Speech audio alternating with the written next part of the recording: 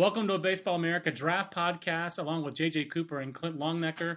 I'm John Manuel. Don't forget Baseball America's draft offer.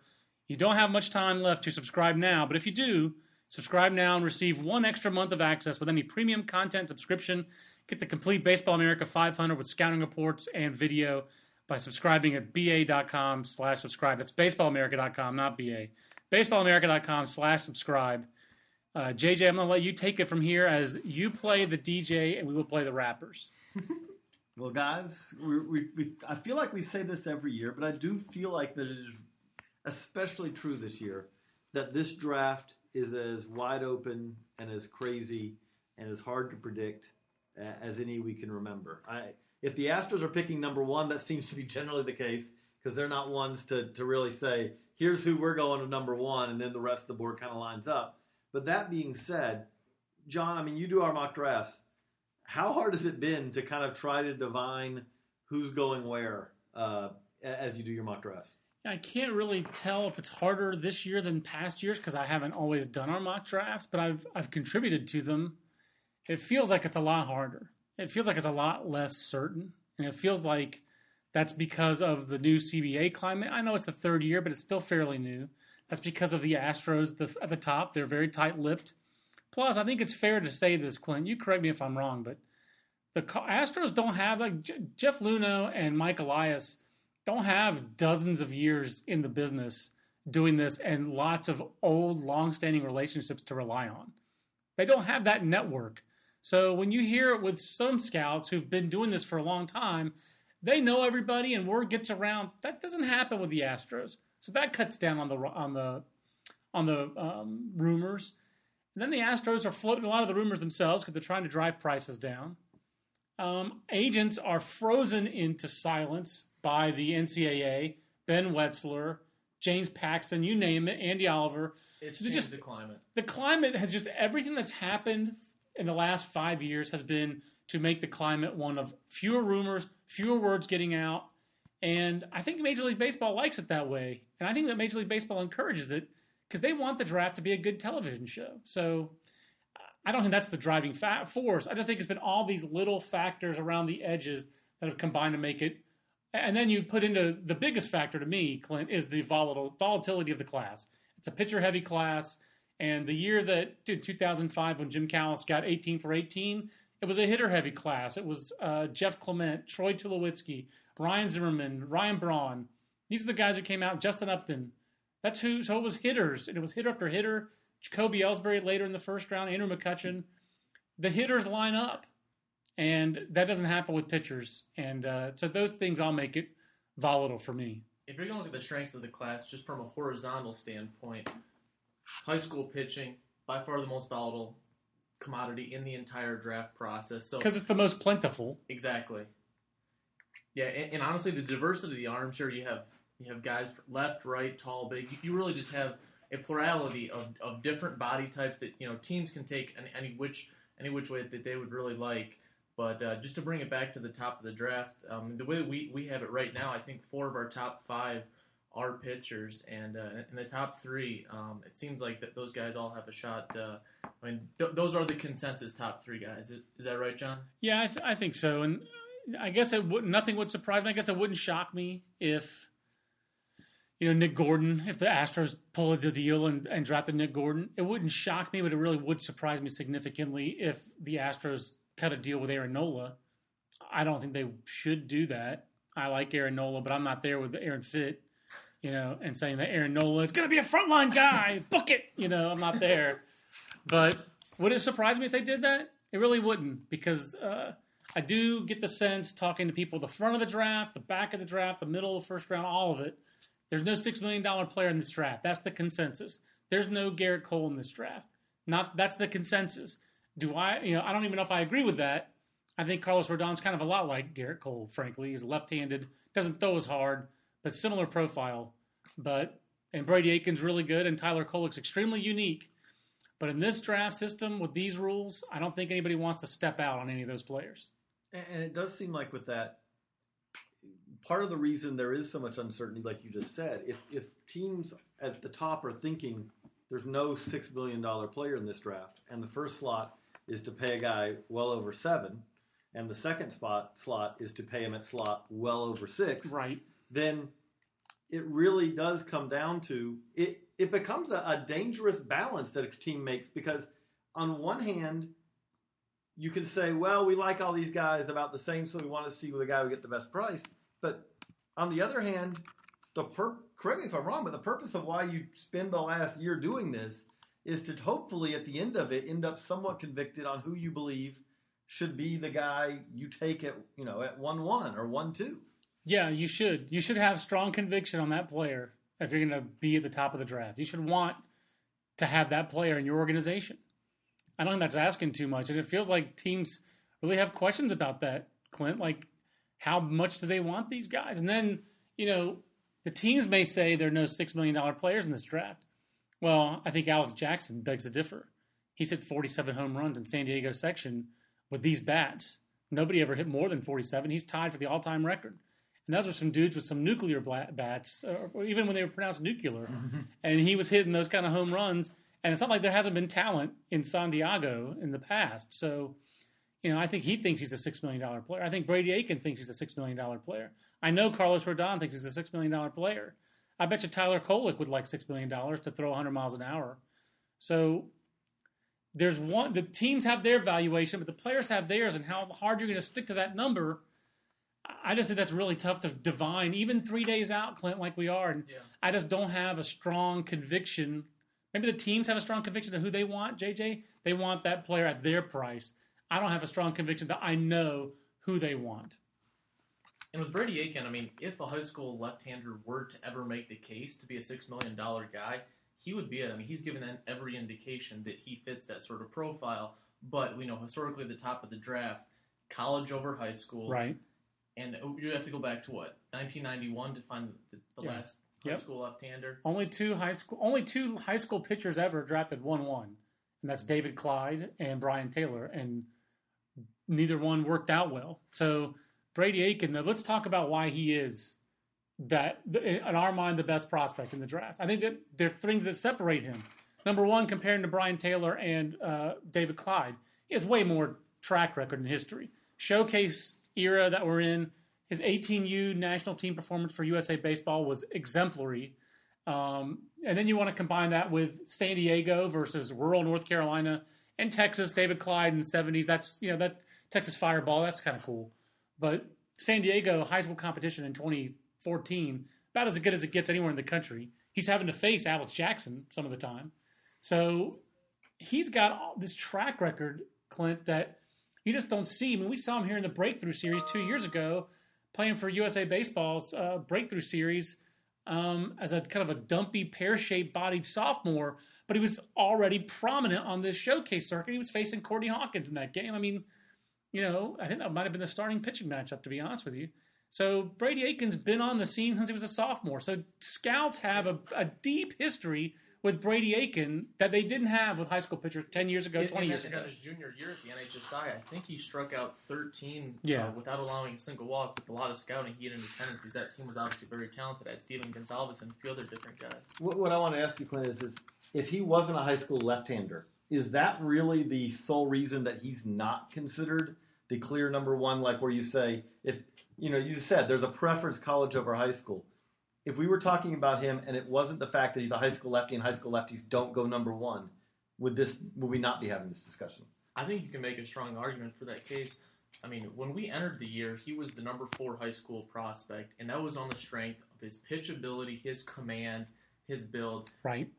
And then everything has taken a step forward. First, public scouting opportunity was a scrimmage, and he pops 97. Yep. Right off the bat. This is a guy, people even liked him in the top half of the first round, potentially when he was 88 to 91, like he was over the summer. And his velocity takes at least a grade, if not 2 grade jump, depending upon what start he was at, and the curveball. At the end of the day, he's gonna walk away with 3 pitches that are at least plus. The changeup has always been there for him. He showed great feel as an amateur. So everything could be at least 6s on the card for him. Yeah, that's what it sounds like to me.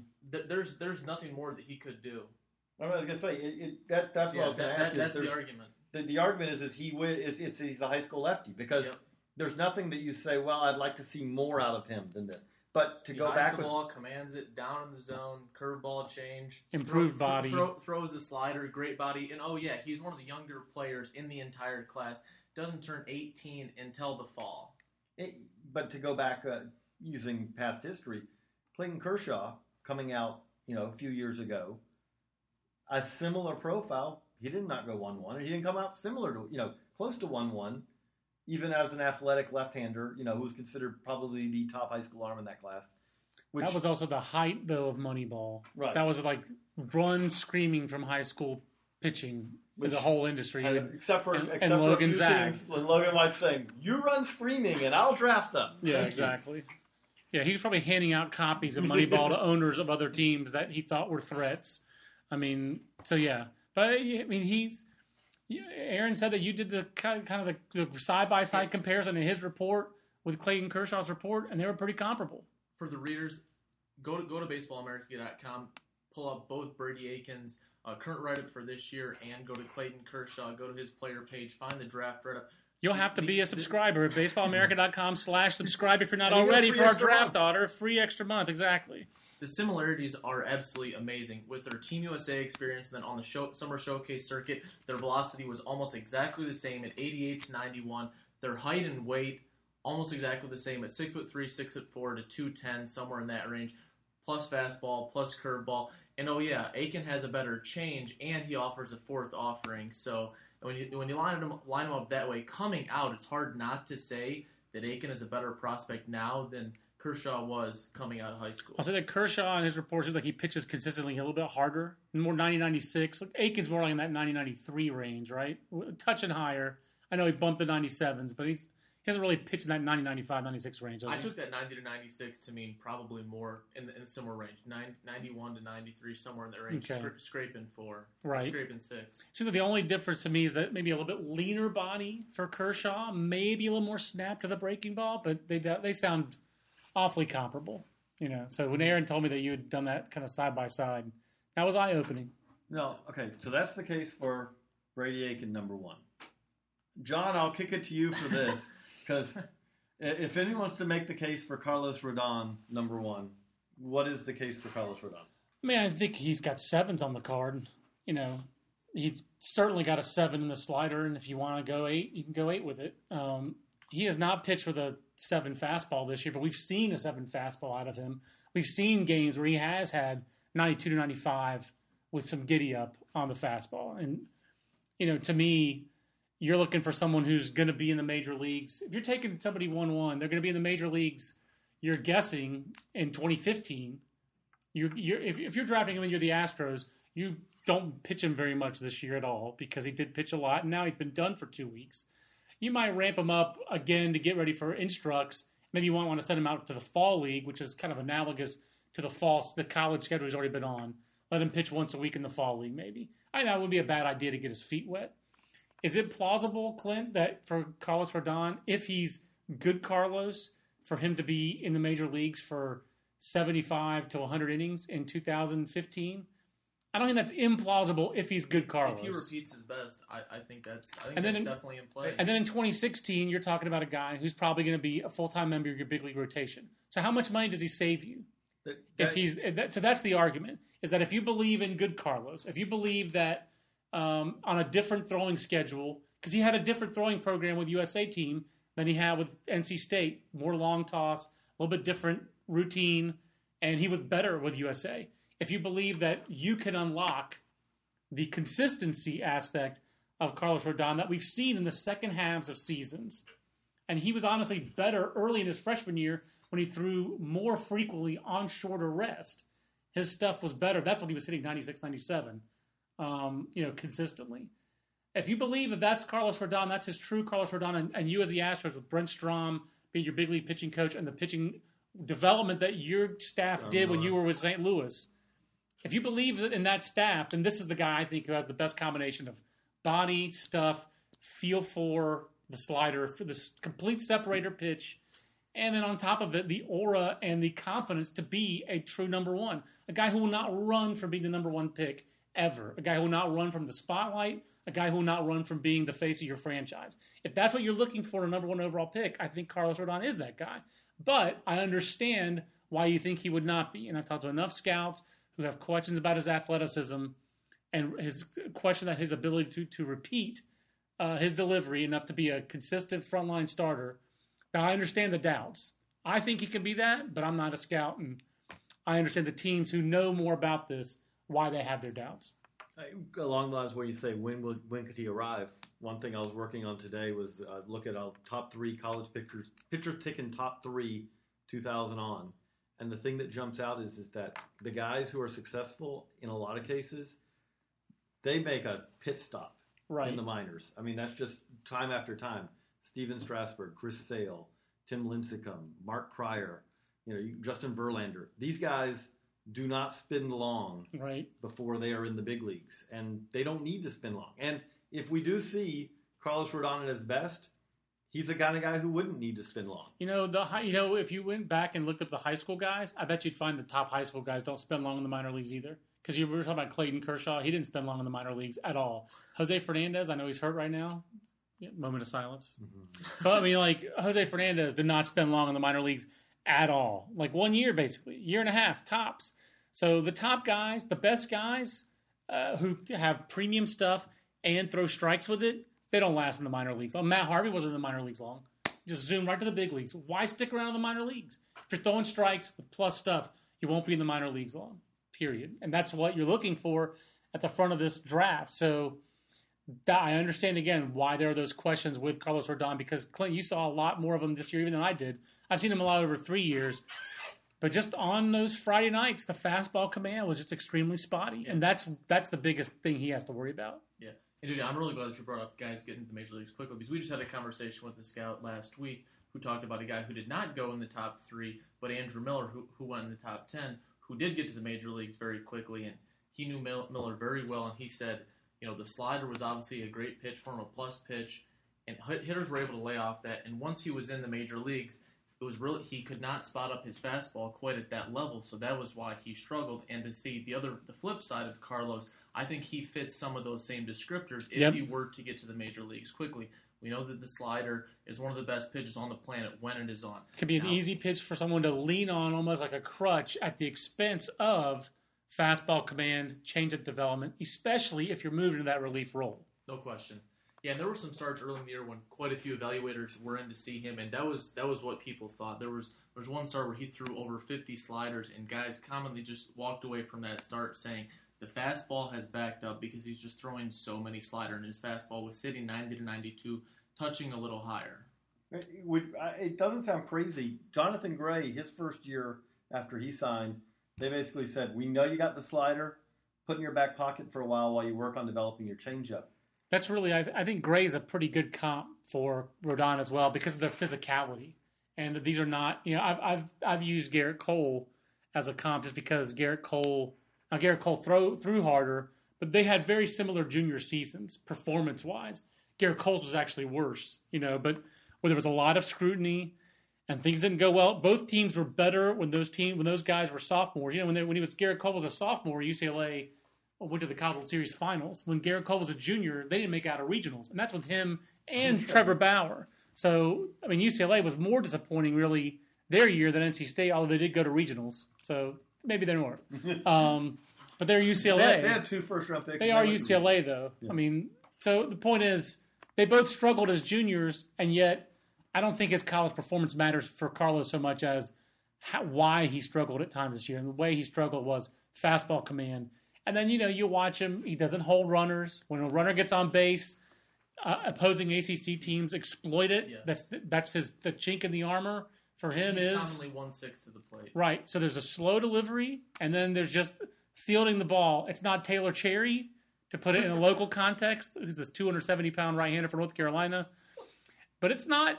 He's not going to be confused with Greg Maddux anytime. He's not Jim Catt. He does not do the smaller things that add up over the long run to be something bigger than that, to help cut your ERA from what it should be. But more pitching the peripheral. But to me, more than that, it's that it makes you doubt the athleticism. Yes. To me, that's where the athleticism doubts come in. Because there are starts where you see him repeat the delivery and you see him command the fastball. Not so much of the arm side, but he can command the glove side, and the slider's dirty.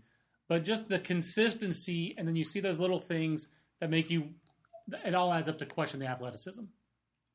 So you got those two guys, and then it really again the argument in some ways it seems like if Alex Jackson ended up being the number one pick, could there be an argument made that with the depth of pitching talent in this draft and the paucity of true impact bats in this draft, that if you say went an Alex Jackson 1-1 or a 1-2, you know that you're going to be able to get not going to be the same arm, but you're going to be able to get another quality arm with your second pick. And by the time you even get around to number 35, 30, 40, the bats are going to be a whole lot less available. What do you think, Clint? Yeah, I think you make a great point, especially if you are a team that has multiple comp selections. There are still going to be some really good pitchers there from 31 to 50. So because the Astros do have comp picks. Yeah. So I think specifically to this situation, if you're the Astros or the Marlins who had multiple comp picks, now only have one.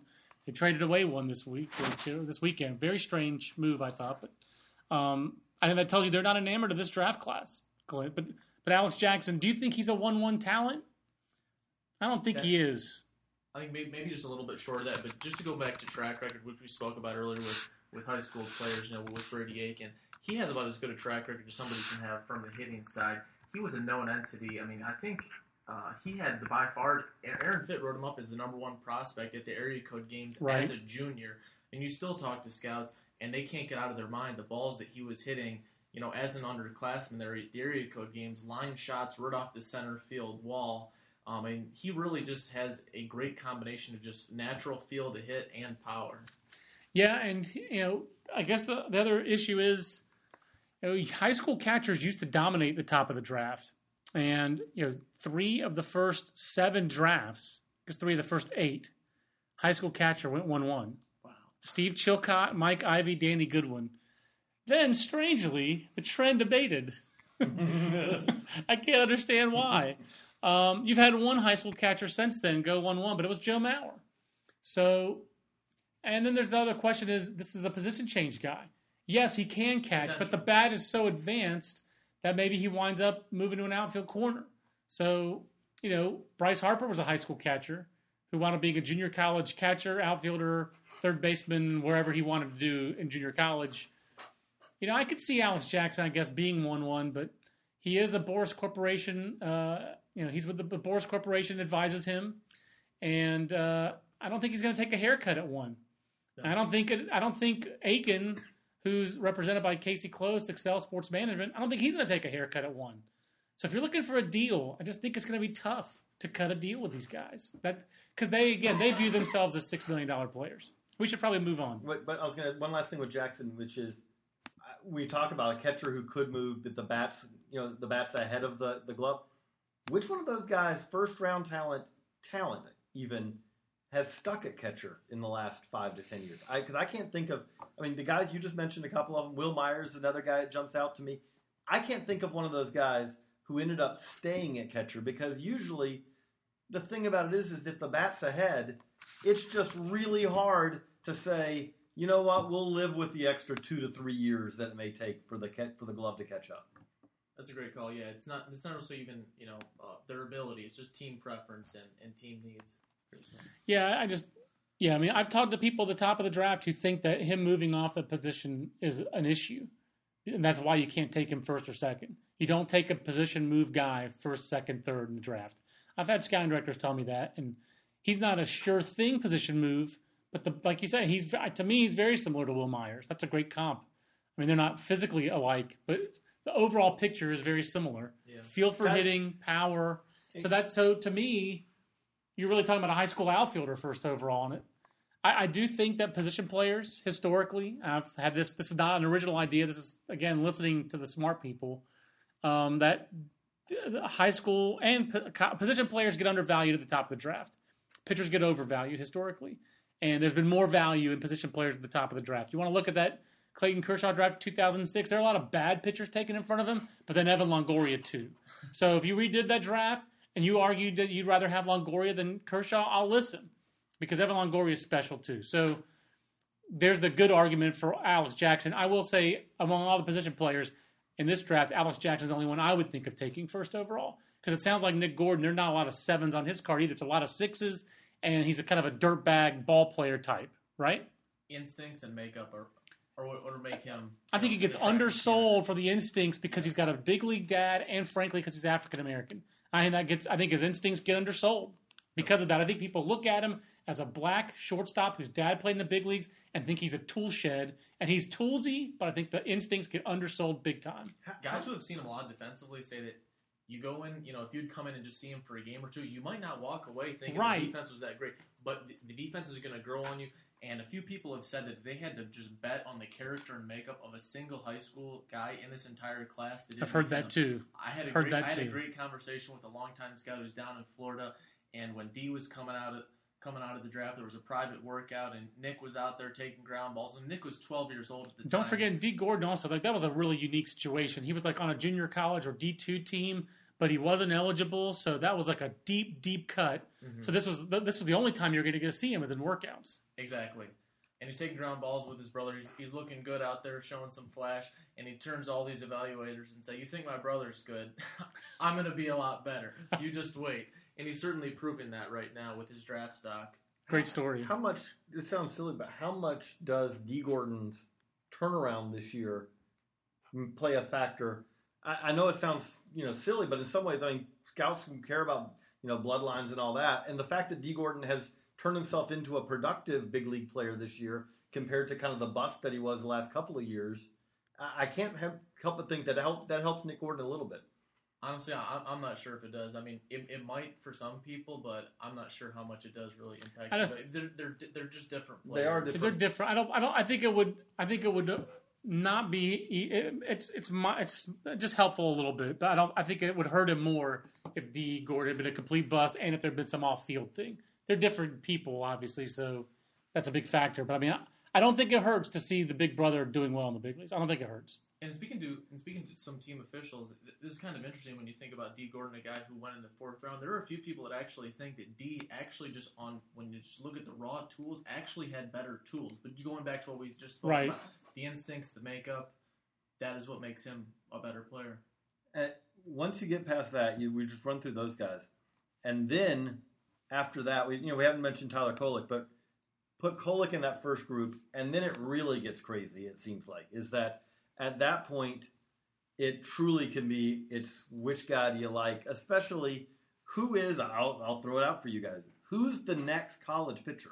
There are a lot of candidates. That's been a big question. The second college pitcher after Carlos Rodon. I mean, I think we both thought that the best college pitcher we've seen was Kyle Freeland.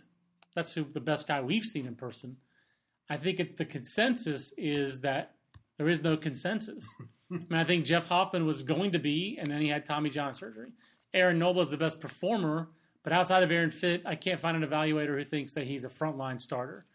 Kyle Freeland, I think we are convicted, but because he was so good when we saw him, and he's been so good all year. But there was this medical report scare about Kyle Freeland that we wrote about in last week's mock. And then on top of that, I just have had too many scouts call it a reliever delivery. And that scares some people. Sean Newcomb right now, I think Clint is probably the consensus number 2 college pitcher, and that just stuns me. You saw him this year. I mean, did you see a secondary pitch that was average? Average? The changeup flashed. It did. But yeah, it is surprising, but just by the fact that he is healthy with all these other guys, there are so many questions. He has been a constant. He's been a statistical performer, even though the walks have been a little higher than you'd like. Guys just don't pick up the ball on him. What did he go? He went a long time without giving up an earned run. I think it was more than 30 innings to begin the year.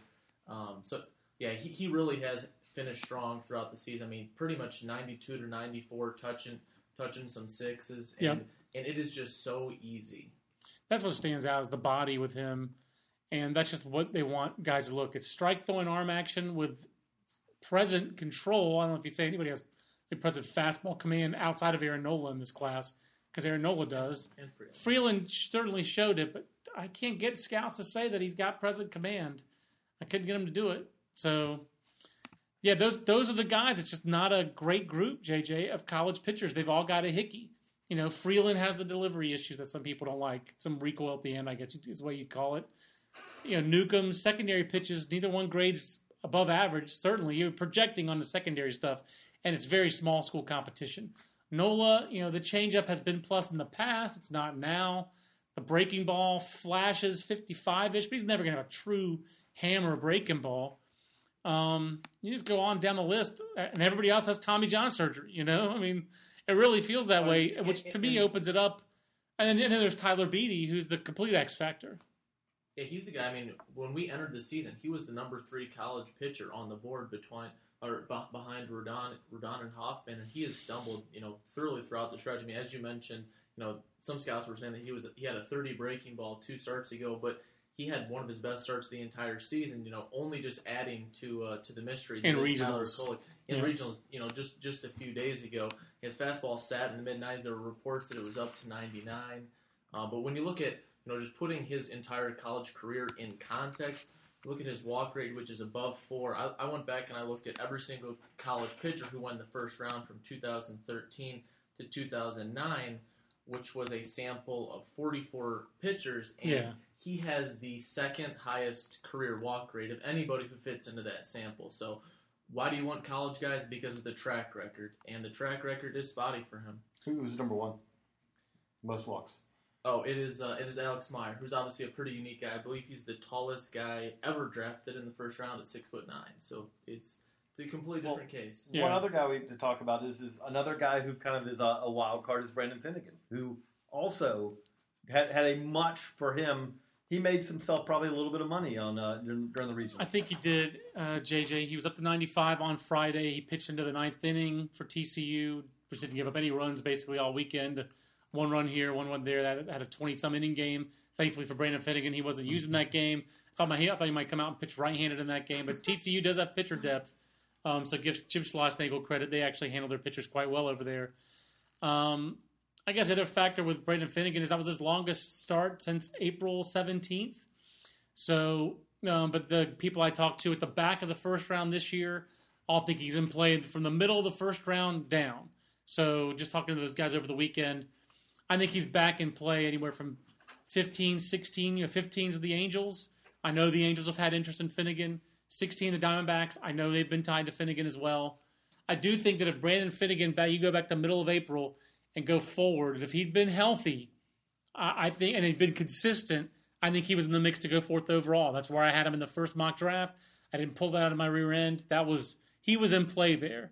And that you want a guy with plus pitches, it was plus fastball, plus changeup, plus slider on a lot of scouts' cards. And that's why you have 3 6s, you're going to be in the mix to go that high. But 5'11", 185, a little effort to the delivery.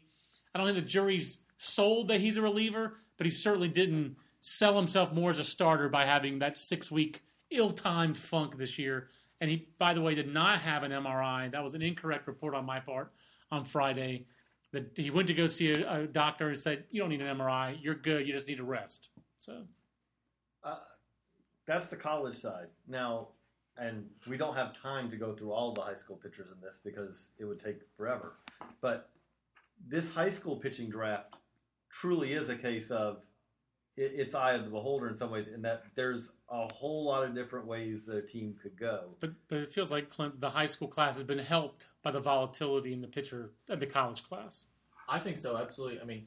Touki Toussaint is one of the highest rated high school guys that we have on the entire board, and honestly, at the end of the day, you walk away and he could have the highest upside of any pitcher in this draft if everything clicks, if that 5 or 10% that everything clicks.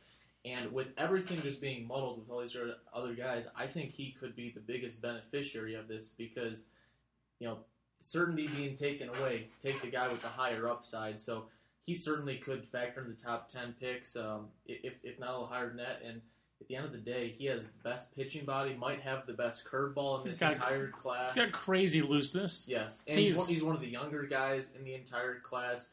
When he's going good, he's going to sit 92 to 96, touching some 7s. And the change and has the tumble. Has improved dramatically. It was a non-factor last summer, but we saw it at the NHSI, and some people have said that it's at least a 6, and have been willing to go 65 or better on his changeup when he is flash. But because there was no clear third high school pitcher coming into the year, I believe we had Touki as the number 3 guy because of ceiling. He's really made that preliminary ranking by Mr. Longnecker, who just deserves all that credit. He's made that look really good because he's made the improvements that an athlete is supposed to be able to make, and that's what you like to see. You like to see a combination. Betting on the athlete. You like to see He's the best pitching athlete in the high school. He's the best pitching athlete, period, in the class. So you take that, good body, long arms, big hands. I mean, he's Gibson-esque physically. I'm sorry, he's Gibson-esque. That's what he's always struck me as is Gibson-esque. Because he's got those long arms. The ball is just not. There's deception that's just natural. It's not manufactured. He has a chance to be very special. I don't know about the other high school pitchers have a chance to be special, like Sean Reed Foley, Grant Holmes.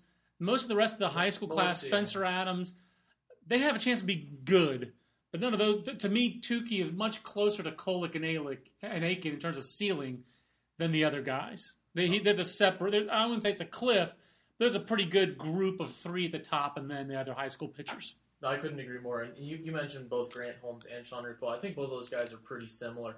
Even though Sean Reed Foley is a little taller, they both, their fastballs can sit, 91 to 94, somewhere in that range, while scraping a lot higher. And they both have plus breaking balls. Can I scrape it?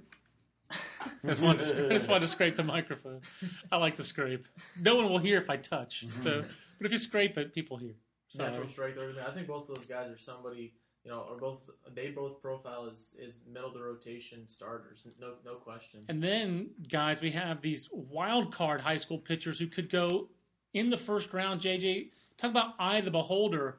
Cody Medeiros and Michael Kopech are the two wild card high school arms, Clint, that we have this kind of like this bunch of wild card pitchers, players, JJ. On our BA 500 from 32 to 41. This is the last, final, I don't want to look at this crap iteration of the BA 500. But Cody Medeiros and Michael Kopech, Clint, are the two guys who are in this group. And Kopech has the late helium. I think Medeiros does too. I wouldn't be shocked if the Royals jumped up and took Medeiros at 17 and then made him not long toss anymore. Sad face John. But Cody Medeiros has, and they're, Clint, just... They're like they're a counterpoint to each other, right-handed and left-handed. Low slot, but electric, athletic, present strength. It seems like this combination of their strength and athleticism allows them to pull off some things delivery-wise that you wouldn't necessarily always teach. That's a great call, because if you're just looking at the stuff, their stuff is better than where we have them, which is now in that 30 to 40 range. Their stuff is probably better. It's better than Reed Foley. It's better than Holmes. Foster Griffin. Better than absolutely great point. Who's like a touch field command lefty who has good stuff, but is never going to have a 7. But we have Medeiros ahead mostly because of the left-handedness. Correct? Yeah. I think a lot of the different factors with him. I mean, both of these guys are just they're great athletes first and foremost. But Medeiros, he has taken a step forward this spring, and the uniqueness which might push him down some boards, I think might be appealing to some other guys because his arm slot. We're trying to look for comparables. We've thrown arm slot comparisons around. Madison Bumgarner, a few of these other guys. Bumgarner is the one I think I like the best, to be honest with you.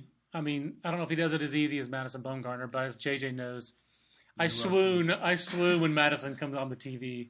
So he is to me as Mookie Betts is the Dan Bear. So putting it in a little bit of an inside joke context there. With Medeiros, though, it is incredibly easy, and at his best, he's going to sit 90 to 93, touching 5s, and the changeup has improved. The changeup is at least a 6, and he has maybe one of the best breaking balls. The scouting directors did rate it as the best high school breaking ball in the entire class coming into the year. And that's just amazing from a low slot like that, where you imagine. Some guys compare the slot to Brian Fuentes. That's how low he is, JJ. You just imagine that he has that kind of strength and athleticism to maintain that release point and stay on top of the baseball. It's pretty remarkable. It is, and I think honestly, even just as much as that, if not more, is just because of that slot, he gets plus, if not plus life, just being able to command that. That's it. The guys with the filthy which is stuff, inconsistent because he's had some 5-6 walk games even in high school where he hasn't had that command, but I think half the time high school guys are like, holy cow, what do they do with that? What does a high school kid in Hawaii do with that? Yeah. One of the really neat moments was when Medeiros was pitching at the Purvey Game All-American Classic, and Eric Burns, who was calling the game, when he first saw his slider, and as you mentioned, just Yep. the tilt of it, 3-7 tilt, Eric Burns' reaction was just phenomenal. He couldn't believe the pitch that he saw, because when you do see it from the TV angle and just to see the late tilt on that, it is a monster pitch. It's like a video game pitch because it's the kind of thing you just don't normally see. That's a great call, and that of course does have some negatives, because being able to land that pitch consistently is very tough. And JJ, one thing I did want to ask you though, we've talked about this a little bit. As a lefty low slot guy, and maybe I'm completely wrong on this, but there's some concern in that you're going to face a whole lot of right-handers, and it would seem like that in some ways you're making it. I mean, you're going to destroy lefties, but in some ways it seems like you would make it a little tougher to get right-handers out, because even with a good breaking ball, because that low slot, they're going to get a good look at it. I'm glad you mentioned that, because this is something that I was able to ask multiple evaluators, and no one actually agreed with me. But I think when we actually looked at the numbers and what the numbers support, just conventionally, lower slot guys are going to have larger platoon splits, and if you're left-handed, you're going to be, I mean, who are the guys that we looked at? We looked at Randy Johnson, Chris Sale, comparable guys, just the left-right splits they face in the average lineup, and the majority of those pitchers were facing between 7 and 8 right-handed hitters, versus if we would go to the other side, if we go to the right-handed lower slot guys, Justin Masterson, you're going to be facing about 4 or 5 left-handed, right? A bigger split hitters. Yes, significantly. Randy Johnson, by a multitude of at least 2. Randy Johnson, in a normal lineup on a normal night for his career, there was a lefty in the lineup against him, because he was so good. Everybody asked everyone was like, okay, I need a night off, Skip. If Medeiros, again, right-handers, you can't do that because you do not have enough lefties to say, okay, well, we're going to go all left-handed in here tonight. And that brings especially in this huge bullpen, small bench era that we're in. That's right. Which is only accelerating. Right, and this plays into Kopech as well, who's not as low slot, but I mean, like, I'm just going back to like what you had last summer on Kopech, like totally unique arm action. He's just it's a little bit of a lower release point, but he has incredible flexibility. And you talk to guys this spring, and it's 3+ pitches, and it's up to 98. And he's a wiry, springy, just fast, twitchy kind of guy. He's basically Aaron Nola with way better stuff. I mean, that's really Aaron Nola's body. Yeah. And Aaron Nola's a low slot, and it's flexibility. Aaron Nola has better command than Michael Kopech. But at every other box, you check Kopech. Yeah. And, I mean, the life that he's able to get from that, it's not Medeiros-esque, but it's certainly plus fastball life. And his delivery actually reminds me a little bit of Trent Thornton, not in the way the arm works. But the high start. Trent Thornton, the North Carolina right-hander. Hip turn, a lot of those things before they break their hands. Another hip turn guy.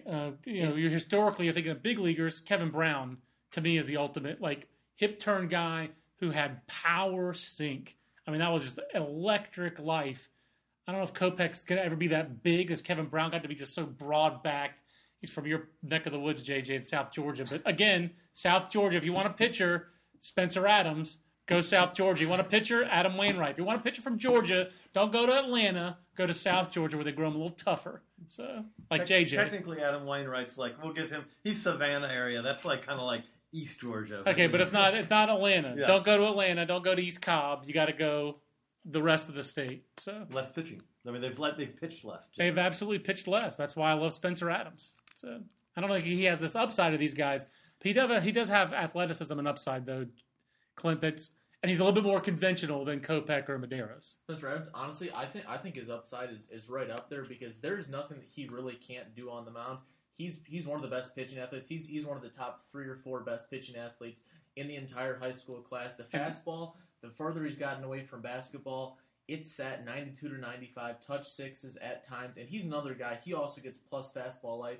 So it's bat-breaking fastball life from a compact arm action, and the changeup has flashed plus, hasn't played there consistently this spring. But the slider, that is a plus, and he's what you're supposed to look like. He's one of those guys, just great. Honestly, he kind of looks like a swimmer with his build. Delts, traps, wide V-shaped torso, tapered. Tapered and seductive are two of my favorite additions to the Baseball America library of inside jokes that Clint has introduced. We would be remiss if we did not say that Michael Kopech has one of the best pitching bodies in the class. the physicality that he has from his frame is amazingly impressive. I mean, you Waylon Smithers would love you see him in Michael clothes. Kopech. Yes, he's put together. I should be making predictions because I've not spent the 24/7 on this like you guys have done. But the thing that jumps out to me about this high school pitching class, we saw it when you go back to the Dylan Bundy, Archie Bradley, Jose Fernandez, Robert Stevenson. You keep going. Henry Owens, I think, was part of that class. Mm-hmm. My prediction for this is what you're going to see is because there's so much, the quantity of high velo, high school pitching in this class, you're going to see a guy or maybe a couple of guys who go 15 or later in this draft because that some team really likes that guy, and we're going to turn around a couple of years from now and go, wow, they really got a steal. Now, again, it's a lottery ticket in some ways, but we saw that no one was people liked Jose Fernandez, right? But no one was saying. You look at it in hindsight, and it's like, why was Jose Fernandez not considered a top 5 pick? Well, partly it was because there was so much high school pitching in that draft that it was you lined it up. If your horizontal board lines up that way, and he's the 5th or 6th best, Which is it's hard to value that in the top 15 picks or so. And whereas the thing about it is if you put him in a different draft class, it'd have been like, oh, this guy's the top 5 pick. I think there's still very much a possibility of that this year. Almost all these pitchers that we're talking about, if we were to put these guys in last year's class, who knows where they would go? Absolutely. I mean, Hunter Harvey's had a nice start this year. He still doesn't throw a changeup, but the arm's electric, and he's flashed premium stuff. Where would Hunter Harvey fall in this draft class? He's not. How different is he from Spencer Adams? Would you rather have Spencer Adams? Frankly, maybe it's just because proximity bias. I've seen him way more. I've never seen Hunter Harvey in person, but I think the upside is just they're similar. High. Yeah, that's what I'm saying. They're similar. With the athletes. Kopech similar. Yes. Medeiros is similar, if not a shade better. That's my. I'm agreeing with your point. I think last year's. I think this year's class would stand out anyway. It really stands out because last year's class was so lackluster in terms of high school pitching. Last year's All-American Perfect Game Classic had one pitcher who touched 94 or better. This year, if I remember right, there were 8. Yeah, it was like 8 or 9. So you must throw 95 to ride this ride in this draft. I mean, it's like, you don't throw 95? Well, we'll check back on you in the 3rd round. Good luck, buddy. That one got JJ excited. You pegged the meter on that one. That's okay. But, I'm not even sure, I don't think we have much time to talk position players, but we talked we'll about do another one of these. But we talked about it a little bit briefly, Clint. Outside of those, the college position player who seems like he has the most late helium is Alex Blandino, and even Alex Blandino has not got helium into the first 20 picks. It's more like in the 25 to 35 range. But this is a guy here's a guy. He's got 12 home runs. He plays third base, but he really looks like a second baseman. I think he's, 6'1", 185, something like that. Average-ish build. We have Stanford on the TV on here right now watching the Bases Loaded channel. I mean, he just doesn't look like a first half of the first-round guy. It wouldn't shock me if someone took him, say, 17th. Max Pentecost, everyone in the country will get a chance to see him next weekend in Super Regional because Kennesaw State upset Alabama, and they also beat I don't even know if they played Florida State, but I don't think they ever played Florida State, but they won the regional down in Tallahassee. So I get to see Max Pentecost after the draft if you haven't already seen him. But, Max Pentecost is an athletic Cape Cod League MVP, catch and throws certainly improved, good hands. This is one of the top 5 college position players. But, Clint, there's just not a lot out there. And I know we've said that all year. We've written it. Are there some college position players who aren't first-rounders who you have any faith in? Is there a deep cut in your area who you kind of like, or is it hard to have faith in somebody? Honestly, for the areas that I had, that was a little bit light in that area. That's where you got into some of the pitching depth. But just to go back to Pentecost, we were speaking about him earlier today in the office, and I think just because of when he started to really hit, it has been understated just how good of a year he has had. When you line up the statistics for our top 200 high school or college players, he has by far the highest batting average. And he has a 1-to-1 strikeout to walk ratio, and we're talking about potential comparable players. And Jason Kendall's the guy who's being thrown around as a plus athlete behind the plate who has natural feel to hit, and certainly because of the injury, his later career was not that great. But he was a really good player in his prime. In his prime, that was what an all-star catcher looks like. And also, this is a guy who, and to me, the other comp I threw out there was Jonathan Lucroy, who's a little bit more offensive player, at least presently, than people remember Kendall, although Kendall's peak was very similar to Luke Roy's, and a little bit more speed. But Pentecost is a guy who's stolen 17 bags this year. He's a guy, again, who he didn't come out of nowhere. He was a 7th-round pick at a high school who didn't sign. And so if this guy lasts longer than 10 picks, if he lasts past 12 at Milwaukee, I'll be really surprised. I don't think there's any way he gets past 15 with the Angels. He's got to be one of the first 3 college position players for me. Clint, who would the first college position player that you would draft? Who would be at the top of your board among college position players? Would it be Pentecost? Would it be Trey Turner? Or would it be Michael Conforto of Oregon State? Or someone I saw left out? That's a tough one. I think it's tough to pass up Trey Turner. I mean, I think that those 3 guys you mentioned, that probably is the consideration set. But Turner, guys have not really. He's not had the statistical season that he had in years past. But at the end of the day, he's going to have to remake some things with the swing. But it's above average contact rates, above average bat speed, and he led the ACC in home runs this year. He's got sneaky power. Okay, second behind Mike Pappy. Sorry, still though late move. Production though, he produced. He did produce, even though he had an average year. With more strikeouts than walks. Yeah, and the ability to stay short. And with a team that was frankly a mess around him. So it's a shame that we don't get to see more of Trey Turner and Carlos Rodon at the college level, just because they're fun to watch, and we were spoiled for getting to watch them for 3 years. Let's go back to what we have is that wild card sort of territory back with the this will be a good way to finish. 31 to 41. Who are some of the guys in there that you think maybe have a chance to outstrip that consensus of where we have them, or somebody who could potentially take a tumble, because of that wild card Nick Birdie, it wouldn't shock me if Nick Birdie took a tumble. His velocity was pretty non-Birdie-like last night. And he only threw a third of an inning on the first game of the regional. And then he threw like 1 in the last game of the regional. He threw 7 straight balls to start. I don't think I saw higher than 96. This is a guy who in April talked to some scouts who saw him 96 to 100 with a 91 to 92 slider. With that arm action and the effort in that delivery, I think he's fallen. I don't think I see Nick Birdie in the first round anymore. I know we've tied him to the Tigers. A little bit more recent intelligence basically tells us that's not going to happen. If I had to go with a college closer who's going to go out first, I'd say Nick Howard of Virginia. The guy with helium is Jacob Lindgren of Mississippi State. Got to give props to Jim Callis, and MLB.com had him 41 their first time they did top 100, and I thought that was crazy. And I still think that was too high. I don't think he may go higher than that, but I still think that he's not the 41st best prospect. They've adjusted theirs downward, and we keep on moving him up.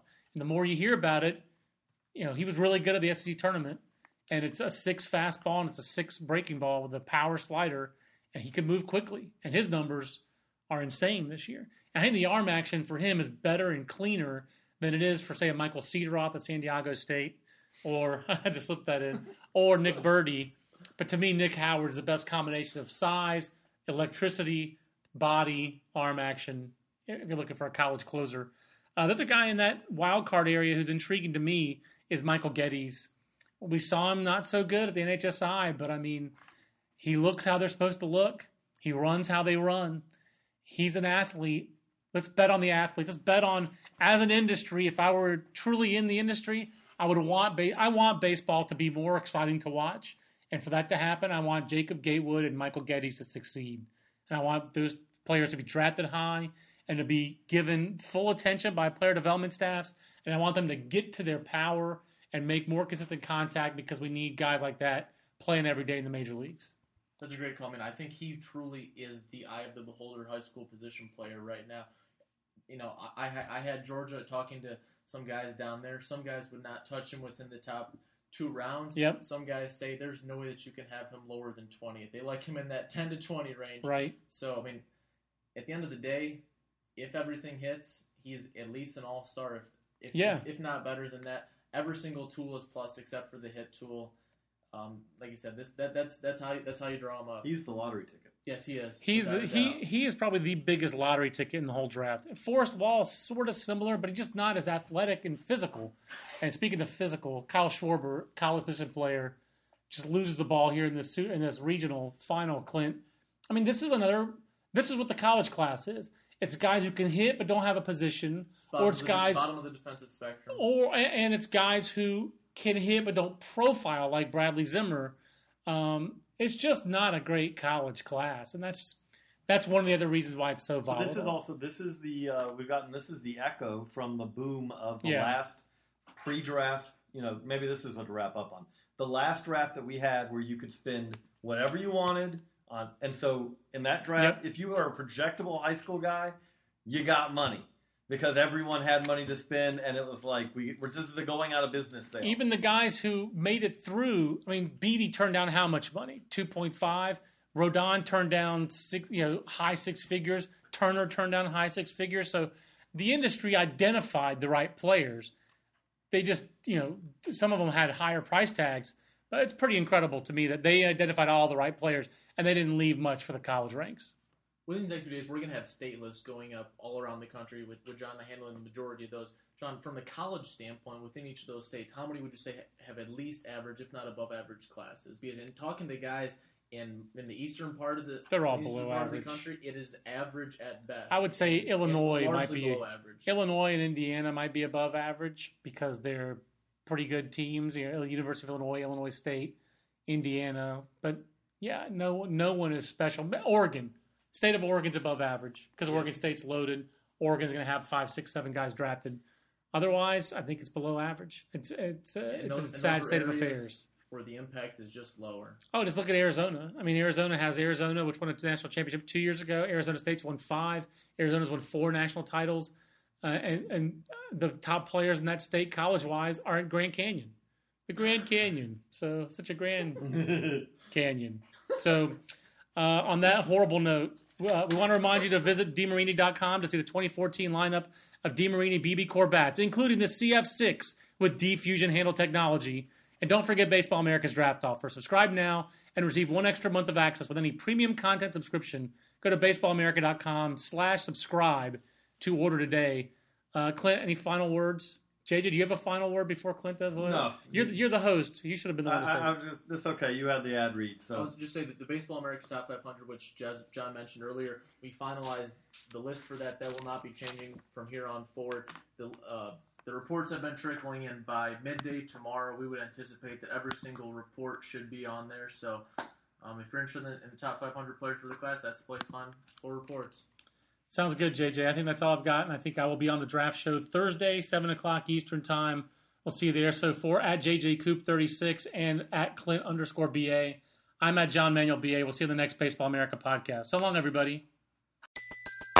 Everybody in your crew identifies as either Big Mac Burger, McNuggets, or McCrispy Sandwich. But you're the Filet-O-Fish Sandwich all day. That crispy fish, that savory tartar sauce, that melty cheese, that pillowy bun. Yeah, you get it. Every time. And if you love the Filet-O-Fish, right now you can catch 2 of the classics you love for just $6. Limited time only. Price and participation may vary. Cannot be combined with any other offer. Single item at regular price. Ba-da-ba-ba-ba.